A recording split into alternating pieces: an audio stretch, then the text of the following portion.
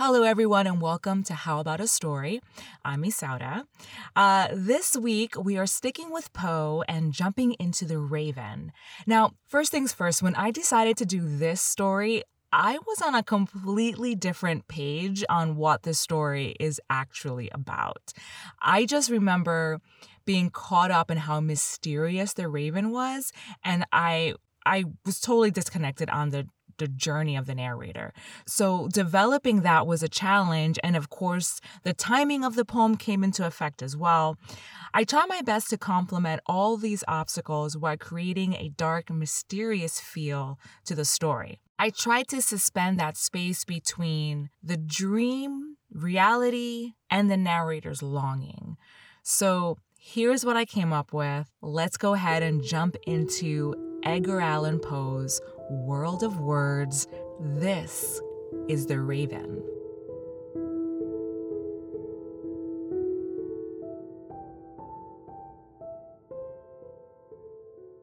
Once upon a midnight dreary, while I pondered weak and weary over many a quaint and curious volume of forgotten lore, while I nodded nearly napping, suddenly there came a tapping, as of someone gently rapping at my chamber door.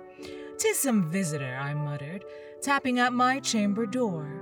Only this and nothing more."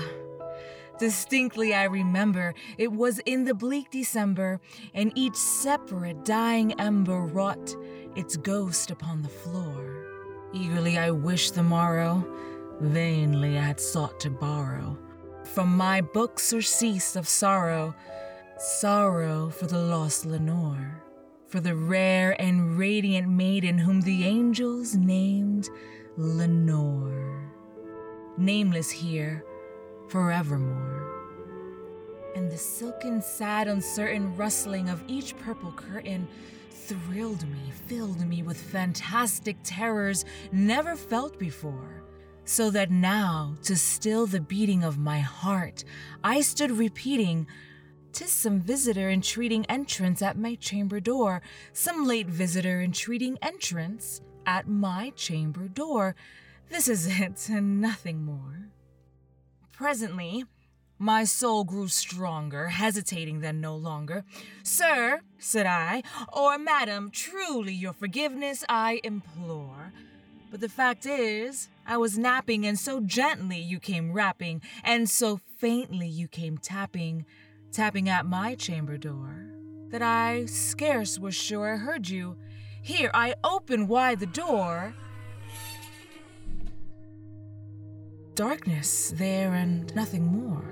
Deep into that darkness peering, long I stood there wondering, fearing, doubting, dreaming dreams no mortal ever dared to dream before.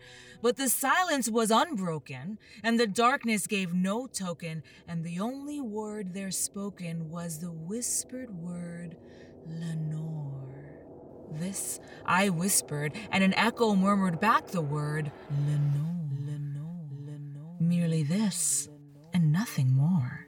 Back into the chamber turning, all my soul within me burning, soon I heard again a tapping somewhat louder than before. "Surely," said I, "surely that is something at my window lattice. Let me see then what threat it is, and this mystery explore. Let my heart be still a moment, and this mystery explore. 'Tis the wind and nothing more." Open here I flung the shutter, when with many a flirt and flutter, in there stepped a stately raven of the saintly days of yore. Not the least obeisance made he, not an instant stopped or stayed he, but with mien of lord or lady perched upon my chamber door, perched upon a bust of Pallas just above my chamber door, perched and sat, and nothing more. Then this ebony bird beguiling my sad fancy into smiling, by the grave and stern decorum of the countenance it wore. "Though thy crest be shorn and shaven, though," I said, "art sure no craven, ghastly grim and ancient raven, wandering from the nightly shore? Tell me what thy lordly name is on the night's Plutonian shore, quoth the raven. Nevermore.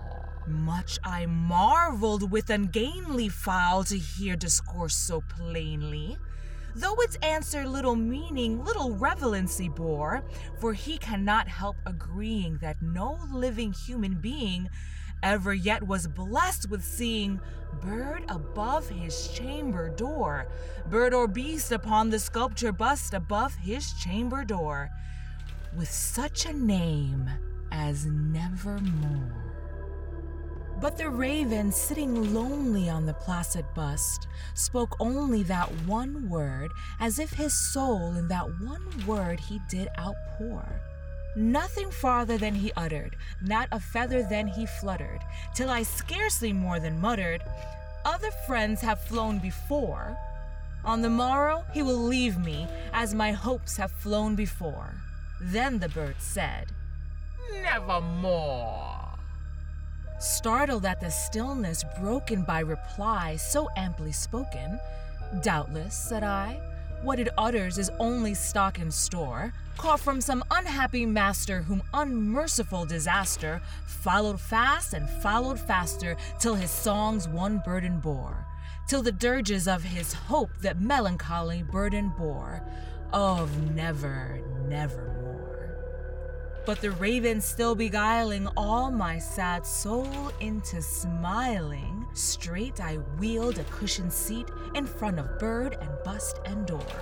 Then upon the velvet sinking, I betook myself to linking fancy unto fancy, thinking what this omnibus bird of yore, what this grim, ungainly, ghastly, gaunt and omnibus bird of yore meant in croaking nevermore.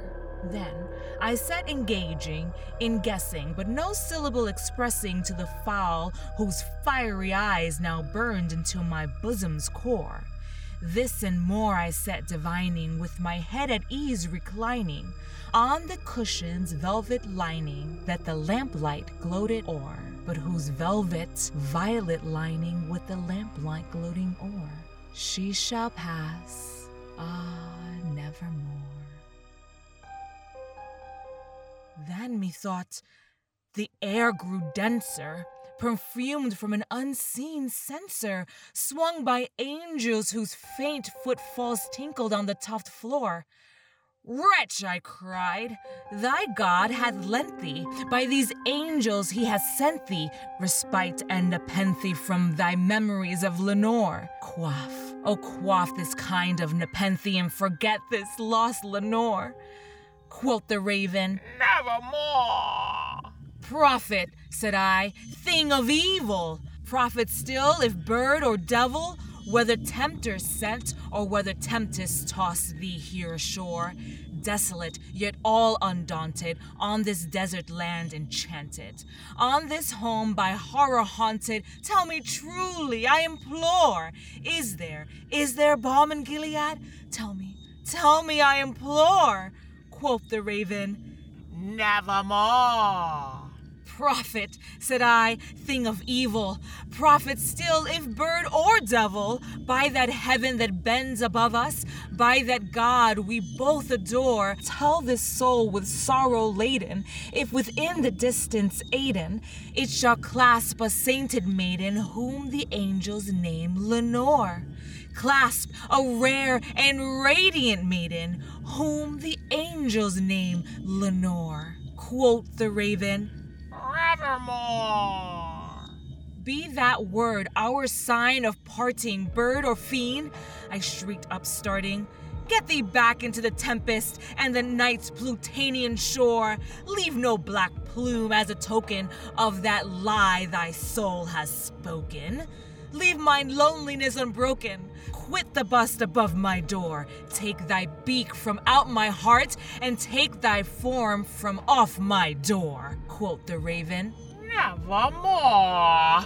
And the raven, never flitting, still is sitting on the pallid bust of Pallas just above my chamber door, and his eyes have all the seeming of a demon's that is dreaming. and the lamplight o'er him streaming throws his shadow on the floor, and my soul from out that shadow that lies floating on the floor shall be lifted nevermore, nevermore, nevermore, nevermore.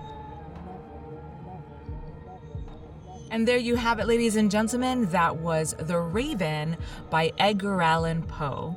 Thank you so much for listening to How About a Story. Hey, I am always looking for stories, and if you have a favorite public domain story, please let me know by sliding onto my Instagram page and sending me a message. This podcast was performed, edited, and produced by me, Isauda. If you haven't already, please go ahead and subscribe on your favorite podcast player. And until next time, what stories will you be getting into?